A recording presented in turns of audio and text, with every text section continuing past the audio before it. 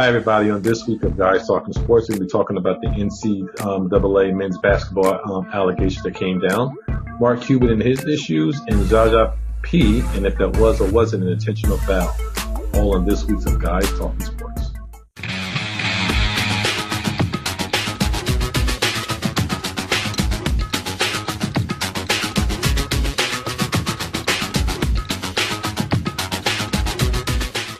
Hey everybody, welcome to another edition of Guys Talking Sports, where it's us, three guys, shooting the shit about sports and all things, well, whatever else we want to talk about. So, to everybody, guys, say what's up. I have my boys Al and Big Ace, aka Big Sexy, aka everything. Hello. So what's up, fellas? How you feeling tonight? Word of caution. For those of you who don't typically get up at 4:45 a.m. to go to work, I advise not to get up at 4:45 to go to work, because it's somewhere around 2 p.m. you will be falling asleep at your desk. But regardless, I'm good. How's everybody? I don't even know where to begin. I'm just here. I'm on fumes. So just please bear with me. I'm definitely on fumes right now. So if I'm not as animated as I was before, then you know why. I know that feeling. Well, I'm going on Spirit of Water, Poland Spring, actually. Very clean and clear and good for the soul. So we're going to... Likewise. So we're going to get right into it, fellas. So we're going to start off with, let's say, a foul that wasn't a foul, or an intentional hit that wasn't an intentional hit. Of course, in the Golden State Warriors against the OKC, there was a play where it involved Russell Westbrook on the ground, and we'll just say Zaza P, fell on him at the last second, a fall that wasn't a fall or whatever. Now, some people are saying it was intentional. He was saying that it wasn't. He just fell. Some of his players are saying that, hey, he's clumsy or that he fell over Swaggy P's foot. I didn't see any of that stuff. So, guys, my question to you is, do you think this was intentional? And if so, what should be done about Zaza P? I saw the play. I saw multiple replays, multiple angles. Zaza got to be a good 6'10", 6'11", 260, 270. You know. Swaggy P, you got to be a good 6'3", 6'4", 210. If not lighter. No, he's 6'6". He's 6'6". Still about 210. 6'6", 6'7". Still about 210. He's this little scrawny little thing.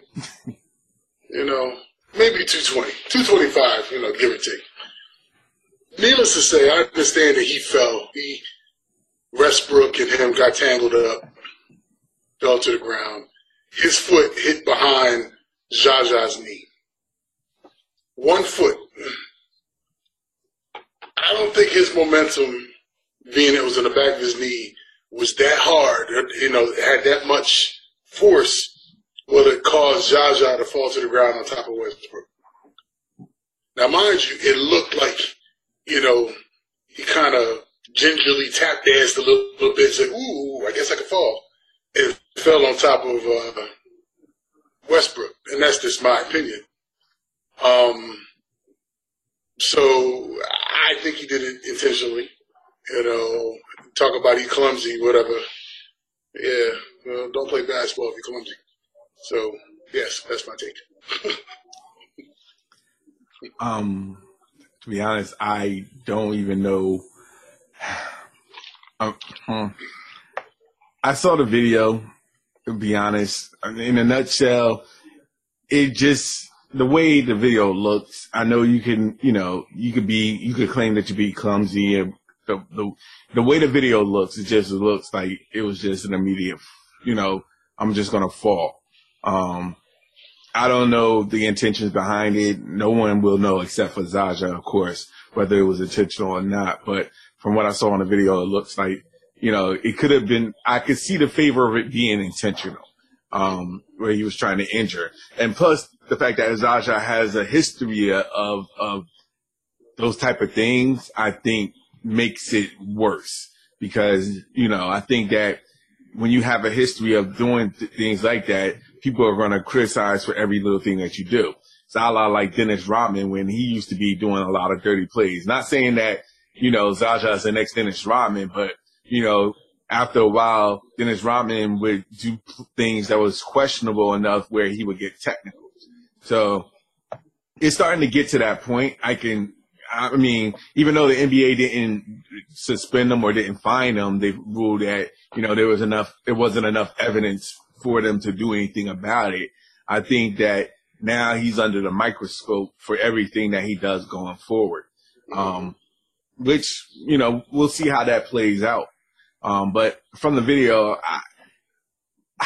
it just seems as though that it looked like he just went down on his own, on Russell Westbrook. So, I can't even be mad at Russell Westbrook being, upset. Can't even be mad at KD for defending him, Zaza. But it seemed like it's all things point to it looking like a dirty play. Yeah, it's not the first time, Zaza has been involved in some questionable plays. You even look at, the playoffs last year where he, conveniently stepped in, into Kawhi Leonard's shot and he rolled his ankle and hasn't really played the same since. And of course, it's not the first time that, Zaza and Russell Westbrook got into it. They got into it, 2 years ago where he put a hard foul on him. Now, to me, this looks like an old hard foul from back in, the older time, back when the New York Knicks used to lay some hard screens and it wasn't all that. Now I think guys are a little bit too sensitive and just can't take a hard foul. But he has been involved in some questionable plays. I saw the highlights from different angles and it didn't look like Swaggy P, tripped him. If he did, it wasn't enough to even make him fall. It looked like he saw the play happen to him.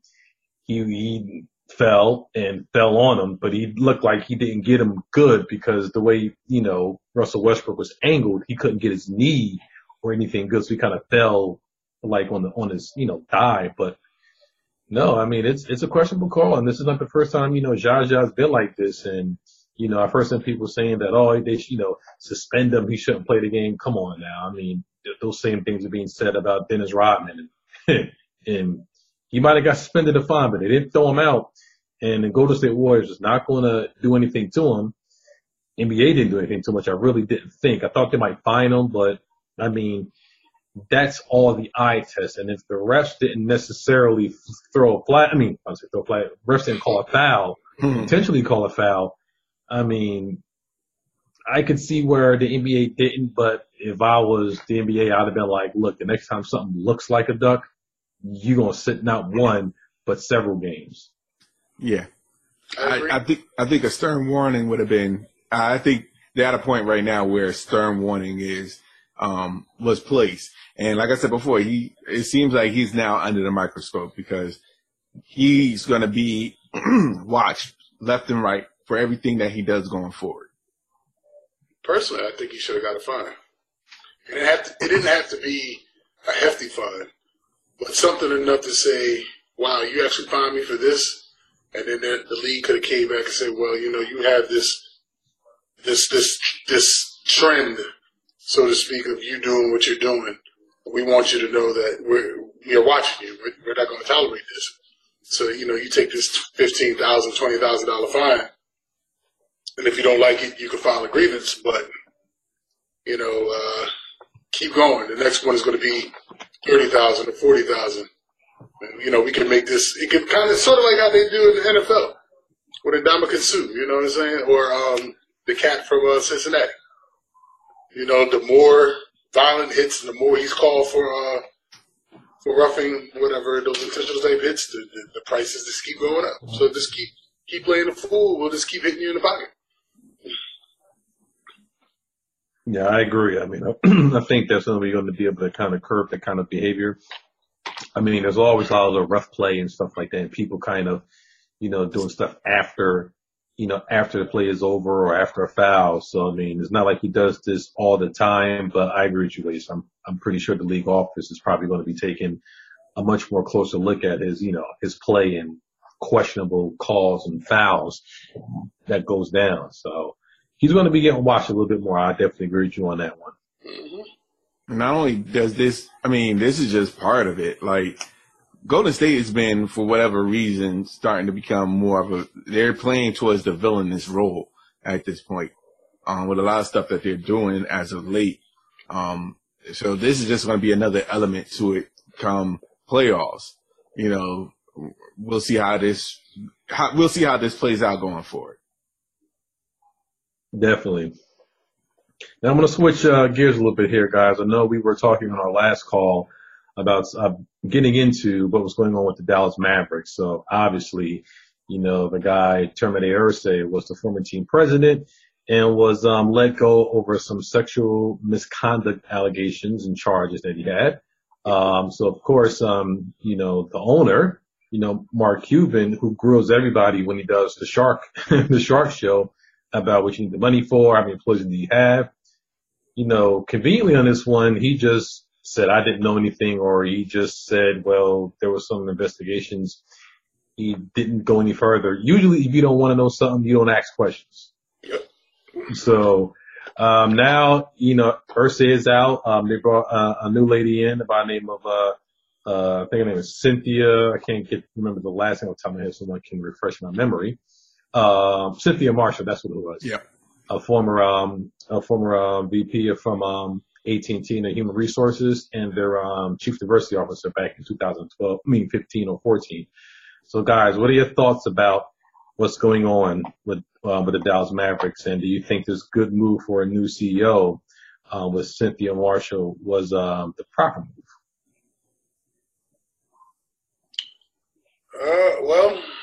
Let me phrase that. Do you believe Mark Cuban when he says he didn't know anything? Not really.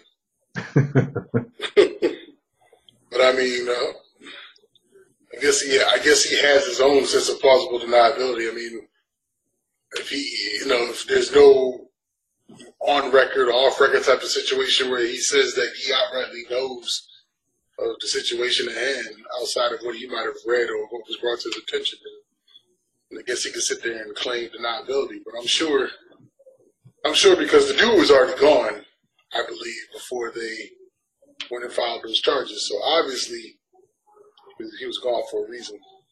And I guess he was hoping it would kind of just be shoved underneath the rug and quietly go about their business and wouldn't hear of it again. But, today's age, something that happened 15 years ago could pop up and bite somebody in the ass, so you never know. To answer your first question, I think that, number one, Oh, sorry, go ahead. No, I forgot about the second question. Oh, go ahead. Do you think placing the young lady at the CEO position, COO, was a good move? Politically correct, I guess.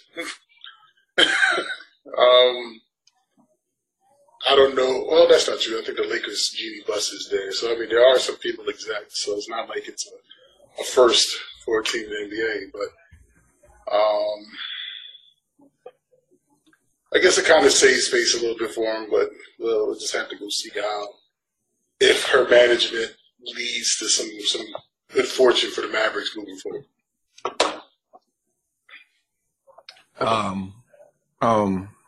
To answer the first question, I agree with what you're saying, but to answer the first question, I think that Dallas, Mark Cuban, if for a fact that he didn't know, that sets a bad precedence for him, because as an owner, you would want to know every little thing that is going on, and to see this though that you don't know something as big as this. Maybe everything was going. He assigned everything towards the president. So maybe he didn't get in touch in reality with his employers, with the rest of the employees. He probably let the former president, handle everything when it comes to dealing with the Mavs, because as Mark Cuban, he has probably other businesses that he has to run. So I may give the benefit of the doubt, but it's something like this big, like to be honest, that's still unacceptable, because you need to know, you can't just take word from the president itself that everything is going fine. And to be honest, with this being for the amount of news for the amount of time that it's been going on, how could you not know? So I think that's something that he has to take ownership with. And I think that the NBA should really, I don't know what the NBA is going to do as far as this is concerned, but then again, they did fine him for $600,000 for the tanking talk, the tanking comment. So I'm pretty sure the NBA is going to look heavily into this. Now, whether they do something or not, I don't know. But Mark Cuban right now can try and do damage control as much as he wants. It's still that's still a big issue.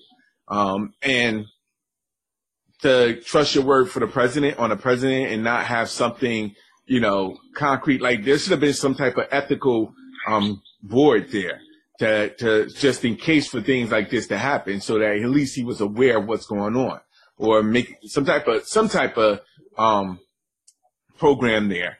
And being as though that it's a little too late now that he brought in someone that dealt with HR.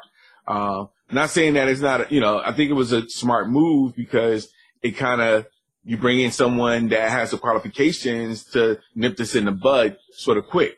But all in all, still, like right now, it's just damage control. And it all depends on what the NBA does as far as Mark Cuban is concerned. Yeah, I think the move was a necessary move. I think it was in the long term. We'll see how it goes, but I think it was a good move. Another female, as an executive, female of color in executive position, I should say that as well. But I do agree. Have to see how it goes. It does look like they're trying to save face and trying to placate the crowd to kind of quiet down the uproar over, Mark Cuban basically, I don't want to say turning a blind eye, but he didn't go the extra mile to really investigate some allegations and let the guy stay on after there was some rumblings about it. And then, like you said, AC conveniently leaves, whether he was asked to go before everything kind of hit the fan or whether he voluntarily left.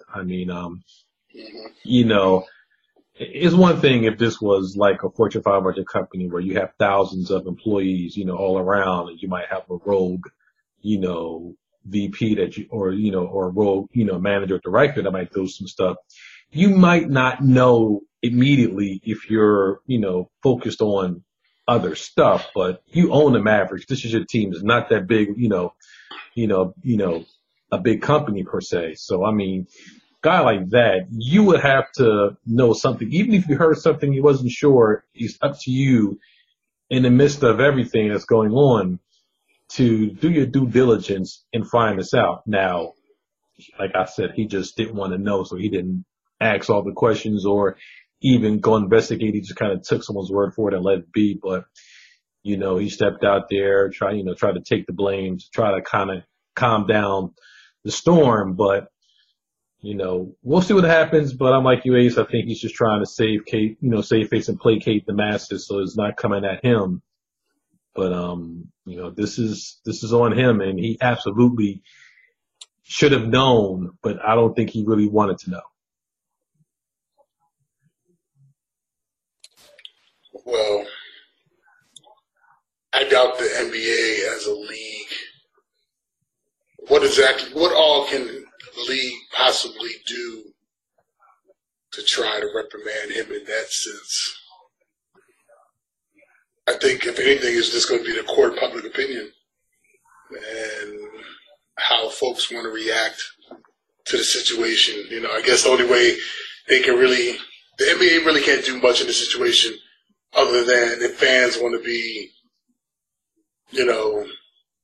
so that they're heartless or cold. Not like the Mavericks are doing all that well this year anyway. So if they wanted to stop going to games or, hurt Cuban where, it hits him the most in his pocket. Concessions, merchandise, tickets, things of that nature. Sponsors pulling ads. I don't think how anything other than status quo is going to go on along with the Mavericks. Yeah, if they start digging, the NBA is not going to really police themselves unless they are forced to do so, because once you start really digging in deep, you don't know what kind of can of worms you're about to open up. And I'm pretty sure the NBA themselves don't want to know, because right now, outside of a few things that happened in the past, the NBA has been relatively pristine, for the most part. So they really haven't had any kind of controversy or any kind of issues that really is taking the light off the game as the NFL has. And as we're going to get to a next point, the NCAA, who got a whole mess of problems. But, I think right now, the NBA is probably comfortable with how things are going. And as long as things stay quiet, they're going to, like you say, status quo. They're not going to really police themselves because they don't want to know if there's anything going on. And if there is, God knows how long it's been going on for. So no one is going to raise their hand immediately unless someone breaks a big story. That is true. I agree. But I mean, yeah, I had a thought done came and left. But if I think about it, I'll come back to it. So like I said before, people policing themselves. And of course, the big news story of the last couple of days has been the NCAA and all the scandal allegations. I mean, we talked about it, last week about what could happen if it's going to happen before the NCAA tournament or during the tournament. It looks like shit is going to pop off right right before the NCAA tournament. All hell is breaking loose and everybody's looking nervous. So, I mean, some of the schools that were implicated in this whole thing is Alabama, Duke, Kentucky, Michigan State, South Carolina, Texas, USC. Some of your, 5-star, standard bearer teams. And that's just what they said, up front. Who knows who else is, got caught up in it. So, guys, do any of these NCAA allegations with money exchanging hands to, players' families, paying players to come to schools, does any of this stuff surprise you? Because it doesn't really surprise me. It doesn't surprise me. And I said that before. I'm at a point right now where it really doesn't surprise me at all how big it's going to be, especially when you're talking about the NCAA. My main concern is going to be how is this going to affect the kids more so than anything going forward as far as the program. As far as the program itself, the schools, if you get caught, you get caught at this stage. Nothing will be surprising. I know some of the whole thing about it is just, it's one of those stories where you say, oh, do you really consider this news when majority of the people kind of had an idea of what is going on? And until they do something, and I'm being completely honest, until they do something in regards to the NCAA as far as all this behind the scenes. I mean, I heard Jalen Rose call the NCAA the cartel. And throughout all the stuff that he was saying, it kind of makes them just that. Like, they're an organization, a nonprofit organization that is getting money. I mean, that's basically what it is. And it's unfortunate that they have to go through this way. And it's been like this all these years, really. It's unfortunate it's been like this all these years. Hopefully this is just the tip of the iceberg. It seems like it's going to be a lot more severe things happening, coming down the pipe. Well, so far what's been uncovered is, looks like some backdoor type of communication, with these kids while they're in school concerning payments as they're probably on the tail end of their one-and-done seasons in college. Down here in the Maryland area, Diamond Stone from the University of Maryland comes up to play, where they talk about his family or him received $14,000 towards the tail end of the season. And they're saying, and the coach Turgeon came on the radio and was like, look, I don't know who this ASM sports people are. I've never met the people. He said I couldn't identify them if they walked into the room. But it's looking like the individual players on the individual teams are being contacted somehow, some way by somebody in their circle talking about monies. And that's where that gray area kind of goes into play, because it's unfortunate because the schools, the coaches are unaware of what's going on because they can't watch their kids all the time. And if these kids are agreeing to these monies while they're still in school, then it hurts the school because then the team has to vacate wins. They might be put on probation just because of those kids are not like, whatever, I'm not really focused on school. I'm trying to focus on becoming an NBA player. You know, this is what I need. It kind of just puts the schools in a very, very hard position. Now, on the flip side, where you got the phone calls with the coach from Arizona, I think his last name is Miller.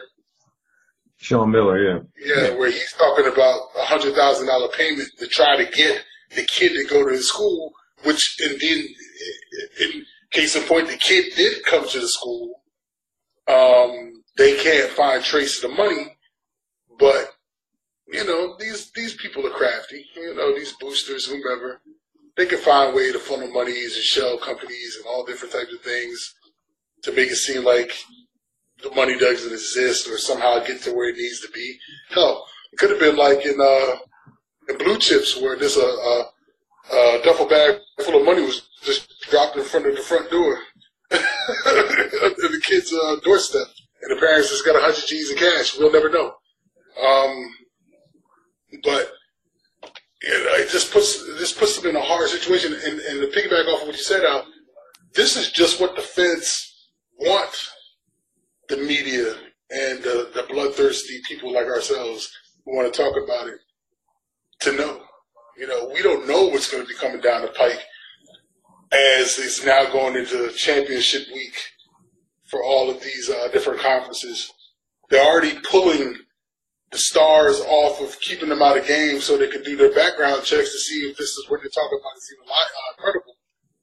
And they're finding no evidence, but that doesn't mean they're in the clear. It's just meaning that the schools did some sort of due diligence to say, well, we need to check this out before we let this guy play, because if we let this guy play and it turns out it's true, then they got to forfeit all the games that they played. But if it does turn out to be true, even though they checked, they're going to have to forfeit them anyway. Mm-hmm. So it's going to be really, really, really interesting. The next couple weeks, I guarantee within the next 2 weeks, how the next shoe is going to drop and who's going to be in some hot water. It's funny how you bring up the movie Blue Chips, Ace, because they say art always imitates life. So for me, I'm not surprised. I mean, this stuff has been going on for a very, very, very long time. As TV got into it and you're building these big stadiums, there's TV money flowing in everyone's pockets into the school's pockets, the presidents, the presidents and the coaches and everybody on down the line. There's a lot of money flowing in there. No one really wants to, stop it. It's going to keep going. So of course, all this money for all these top schools is going to attract agents. It's going to attract people like Reebok or Fila to have their people go out there to kind of funnel certain players to go to certain schools so they can keep that gravy train going, so they can keep their team good, so they can keep the endorsements, the TV contracts, so they can make all this money. I mean, to me, college basketball college sports has changed in a way where they're accommodating all the extra money that's going in, but the model has changed from a monetary perspective, but it hasn't changed from a student perspective. I mean, we can't sit there and say they're student athletes. Of course, they can say, well, they get their room and board, they get their meals free, but you won't even let these guys even go out and have a damn part-time job.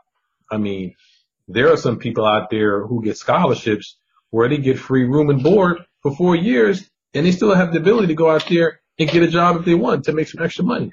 I mean, so what makes a person who has a full-ride scholarship, different than a player who gets a full-ride scholarship where one can go and get another job, another person can't? I mean, it's the system has evolved, except that the way that they look at the players has remained the same as it was in the 1950s and 60s. I mean, you have to change that has to change. Now, where do you change it? I don't know. But, it's laughable that Mark Emmert, the head of the NCAA, is going to sit there and act like he is completely oblivious of what the hell is going on. Bruh, please, for the umpteenth time, and with Sean Miller, usually it's not the coach or the assistant coach. One of the coaches on the thing, usually someone way down the line that gets his hand dirty. So the head coach is out on the telephone being tapped, talking about money exchanging hands, even though we know stuff like that happens. You won't hear Mike, Coach K on the phone talking about, he's, authorizing, $100,000 for, $10,000 for somebody or anybody else. The dude is just stupid for being on the phone, getting caught, saying that. But everyone knows it goes on, whether it's college football or it's college basketball. It goes on, but no one wants to do anything about it. And that's where I think that this is going to be. That's why I said this might be the starting point, because when you have the feds involved, I'm pretty sure there's going to be a lot more to come. Depending on how far they go to continue the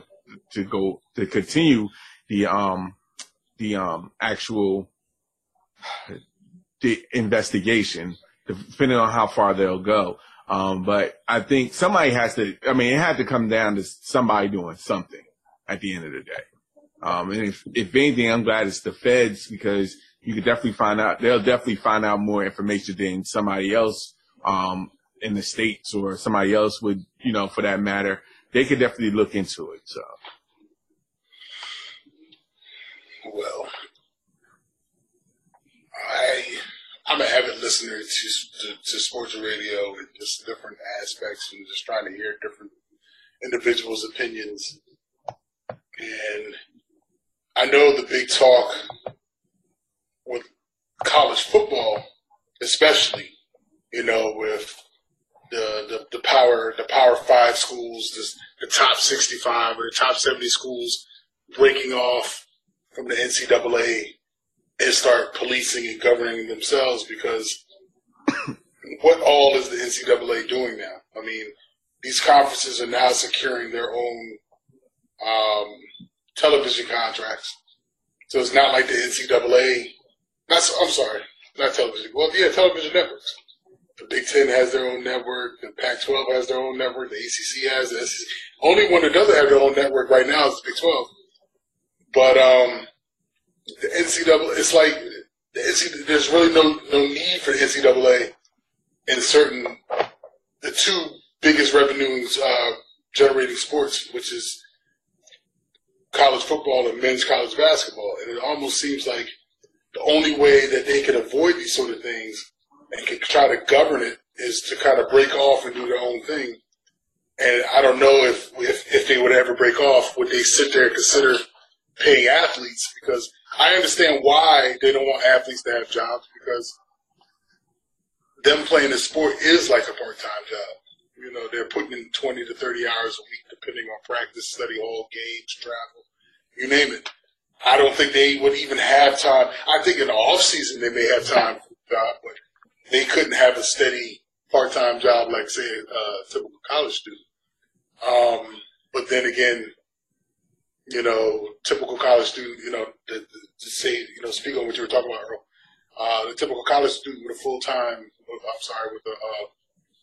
a full ride, yeah, his room and board is covered, and they may have a specialized dorm, but they don't have tutors at their disposal. They don't have 24-hour meals at their disposal. They don't have – well, they might have a situation where they might get a stipend depending on what type of fellowship or whatever they might be working on. But, the student-athlete gets so much more. But, I'm only talking about the football and the basketball players. You don't really know what the swim team or the girls' track team or what other some of those non-revenue generating sports, what they might get as opposed to football and basketball players. But the NCAA is only going to hurt the situation, because I don't think the NCAA at this point can't really do anything, because they weren't addressing this situation before in the past. It's only because somehow somebody squealed like a pig and got the feds involved, and now the feds are going to do a sweeping type of situation and is this going to make the NCAA look bad because they couldn't do what the feds are doing? Yeah, but what it does is that it opens up opportunities for high school students to think of other options outside the NCAA. Right now, we're in a position where the NCAA is not the end-all, be-all, one-stop move before going to college. I mean, you see people now playing international and get paid, knowing they have if they're going to be a lottery pick going forward, they can spend a year in the international scene, get paid, and then once that year is up, then come to the NBA, and you'll get a vast majority of experience because when you go overseas, you'll play against older guys, so the competition is a little bit more,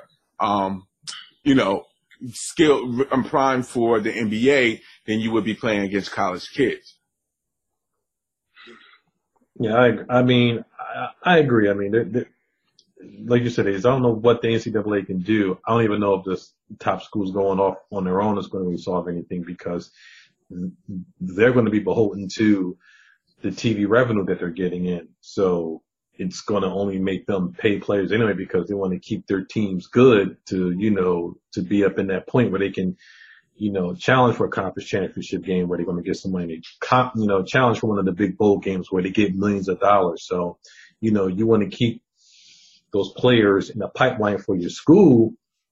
So I don't know if even breaking off is going to really change much. I mean, I don't know how you really do anything with the NCAA or the whole system as a whole unless you try to get money out of it, but it's already in there and the money ain't going nowhere. And that's what makes things so sticky. Mm-hmm. And on the flip side, that's why college basketball, you're seeing so much parity this season because the quality of the one and dones, I mean, you have a handful that are really good, but then the rest of them is obvious that you can see that they need 2 to 3 years of college ball in order to become elite enough to play in the NBA. I mean, look at case in point, Diamond Stone. Came through Maryland, was supposed to be a great, center in the NBA. I couldn't even tell you where this joker is. He might be in the G League somewhere or maybe playing overseas. Like, it was such a big disappointment. I really think that the NCAA for basketball should really adopt the whole thing for the whole situation of how they do for football. You need to be 3 years removed from high school before you should be able to go pro. I mean, again, you have a handful of players that have the necessary skills that can make it. And, probably within the past 20 years, you probably can name 10 or 15 players. But outside of that, then what? Is this scouts are now bringing kids into the NBA based off of potential or what they believe they could bring 2 to 3 years down the line. Why not try to have a more polished product and have those guys 2 or 3 years down the line be that polished product so that the NBA will flourish and be a better product? You touched on something, Mace. I blame in this era of one and dones. I mean, the kids are going to utilize the rules to however it's been placed. So if they can play 1 year and go pro, they're going to go pro. I blame the NBA stars. No one says you have to draft Markelle Fultz. No one necessarily says you have to draft, Alonzo Ball that's been very, iffy. No one says you have to draft these kids that are, are not ready. You draft them on potential. So you're potentially wasting a top round pick, or wasting 2 years or 3 years just to get the person up to snuff. I mean, there are some players that eventually will click it. I mean, there's the Kyrie Irvings, the John Walls, a couple of others that come to mind, Kevin Durant that were, you can see that potential and they drafted them and they were able to, maybe take a year or 2 at best, but then they were in it. But a lot of these kids that are going one and dones don't deserve to be one and dones. I mean, the NBA just has to pick better. Don't always pick because you think this person is, and size and height and weight doesn't always equate to being a good person, a player on the court. I mean, all you really have is 1 year of tape on them. playing against in college basketball, and then the rest of you have is high school where you have a senior playing against juniors and sophomores where all their bodies aren't fully developed. I mean, NBA has to coach better, or you have to implement, like you said, Ace, like a max 2-year rule, which I think is probably going to come within the next few years, because I think the NBA is looking at the quality of play themselves and seeing that, you know, we're starting to draft a lot of kids that just aren't ready the first year, and you wind up being like Philadelphia where you redshirt all of your picks for the last 3 or 4 years. Because Markelle Fultz is not playing this season. Trust the process. He is not playing this season. I don't know what happened between the time that he left Washington to the time he got to Philly, but something happened and he just can't shoot. I will say this. I mean, come next year, I hope there's a change where he's at least done. I mean, I hope he's playing next year, because if he doesn't, I mean, you can't tell me that's not like a swing and a complete miss and an epic fail for you to do everything in your power to move up to the number 1 spot, only to get somebody that basically becomes a bust. Hopefully he doesn't become one. Hopefully that everything works out and he's back to himself. But if he becomes a bust, that's an epic fail from the 76ers. Well, wouldn't be the first time an overall number 1 pick was an epic bust. But. Yeah, no. I agree with you on that. What I'm saying is that from the fact that you moved all the way up to the number 1, you could have stayed at number 3. Like, there was no movement when the teams pick who they picked, but you went to go number 1 so that you could go after Markelle Fultz. True. Like, and then they just been laughing all the way to the bank this season. Exactly. Danny Ainge, Lonzo, shoot. And what makes it worse, because Danny Ainge with the number 1 pick, Danny Ainge with that pick, he could have easily just said, you know what, I'm not picking Markelle Fultz. I'm gonna pick, the person I pick now, that's Jason Tatum. But Philly moved up to get to that number 1 spot. Right, sure did. So that's more of an epic fail than any other teams picking, number 1 bust. True. But I digress. I got off topic. Sorry. But I mean, it all makes sense. I mean, what's to say that Markelle Fultz would have played his first year up in Washington, would have played great, but somehow going into his second season would have lost exactly what he just lost going into the NBA, and would have had to try to redirect and try to do whatever, and then try to figure it out and then become that player he thought he was going to be in the third year, being at Washington. You know what I mean? Yeah. Some of these things would have been identified in college, and whereas teams don't feel as though they're on the hook, especially in the NBA with all these guaranteed contracts. Yeah, but that's why the scouting department has to be on point. The scouting department should be on point with that. Like, majority of the players that teams get, like, perfect example, San Antonio, for whatever reason, they still stay in the lower tier of the draft, but still produce quality players. Like, Devontae Murray, like, he was down in the lower tier being picked. And now he's playing really good basketball for San Antonio. He's balling right now. Yeah, huh? I said, yeah, he's balling. Yeah, so the scouting department has to be on point. Like, there's players on the teams that playing. There's lottery teams right now that pick players and didn't know what they were getting, like the Markelle Fultz. People overlook Donovan Mitchell. Like for example, Knicks overlooked Donovan Mitchell, where everybody wanted them to get him. They picked Frank Ntilikina. Which wasn't a bad pick.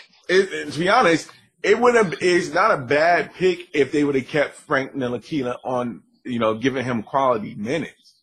Like, it feels though that, and I'm not going to go too much about the Knicks, but it feels though the Knicks wasted a pick with Ntilikina when they bringing in now Trey Burke and Jared Jack. And Now you're bringing Emmanuel Mudiay. So, well, I think if Phil was still there and they were still trying to implement that triangle, I think it would have been a good pick. Yeah, I guess. But, I guess. But the thing is that, right now he's not even getting, like, the playing time that he originally had. So, but that's neither here nor there. We can talk about that another time. Sorry. Yeah, I mean, college basketball all day. Well, I'm sure there'll be some more fodder for us to talk about come next week because I'm sure the other shoe's going to drop come Friday. Seems like Friday's the day for all the talk, then have all the weekend to dissect everything.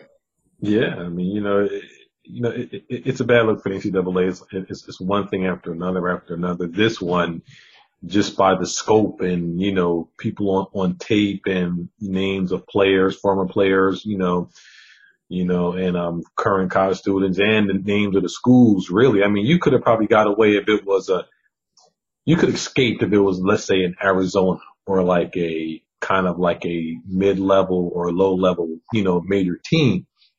But when you got some of your top-tier team names being thrown out there, I mean, you can't just not ignore this. This is something that's going to be big. And, we questioned last week, is it better for them to do it now, or would it have been better for them to have a tournament where, if all this stuff drops, you're in the midst of tournament games. So I don't know if you want to not have the coach play, but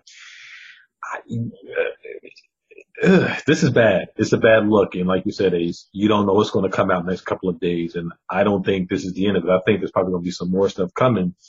Everybody's going to start lawyering up and, first person who talks gets the best deal. So, I think in one of my message boards that I read, a conspiracy theory is that Sean Miller from Arizona is working for the feds.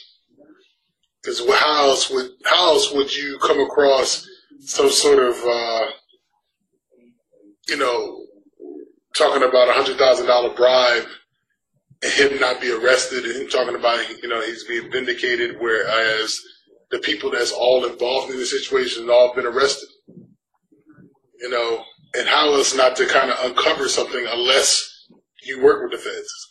So, do you think he plead, do you think do you think that he already, pleaded out to work with them? Or that's what I'm looking for. And see, that's where it kind of gets crazy because how is it that, I mean, it's possible that the feds can get to him without the school not even knowing. I mean, if the people could get around to the kids without the schools knowing, the feds could get to people without the schools knowing. It's possible. I mean, it's a theory. It's a conspiracy theory. It sounds crazy, but it's very doable. They probably. Go ahead. I'm sorry. He probably cooperated. Once they got him on tape, feds got him talking about the money, exchanging hands. It was like, hey, this can go down easy or hard. If it's easy, start naming names and, he might give you some immunity. And I'm pretty sure he's right now, spilling the beans on everybody if he's got some immunity. So you're thinking that not in a situation with this current kid about $100,000, but you think that he might have been discussing money with somebody else, and he said, all right, if you want to get off, throw this number out there, be in contact with these agents so we can implicate them? Is that where you're going with that? No, that'd be more like almost entrapment. Why would you do that and kind of ruin your reputation, for that? I'm saying that all this went down. They probably already had him on tape saying, hey, we got you. It's going to come down. Right. If you cooperate and start naming names, naming people, then, you might get a little bit of immunity or you might, serve a little, softer time. But, he's cooperating and probably naming names and naming schools. So that's how the feds do. Once they got you, behind the 8 ball, they want you to give out who else and then the next person is going to want to look for a deal, and then everybody's dry snitching. Hey, that's why you get called a rat. I'll be a snitching too. I'll be a snitching fool too if I know I'm about to face jail time. So I'm sorry. If I get in trouble, fellas, and we together, I'm sorry. We all going down. I'm just sorry. My booty too tender. I'm just saying. Okay. Oh my goodness. I'm awake now. Yes, you are. At least I know now that I cannot no longer hang out with you. Oh yeah, I'm gonna damn all y'all out. Yeah, for sure. Yeah, y'all gonna hate me. Yes, Agent has already said he's cooperating with law enforcement for anything. At least you're open and honest. So. Damn right. Well, fellas, I think this is about our time. I want to say, unfortunately, just a quick update, Al. You didn't watch the game, but the Brooklyn Nets did at the very final. Looks like minute fall to the Cleveland Cavaliers. Gave them a heck of a run, but they lost 123 to 129.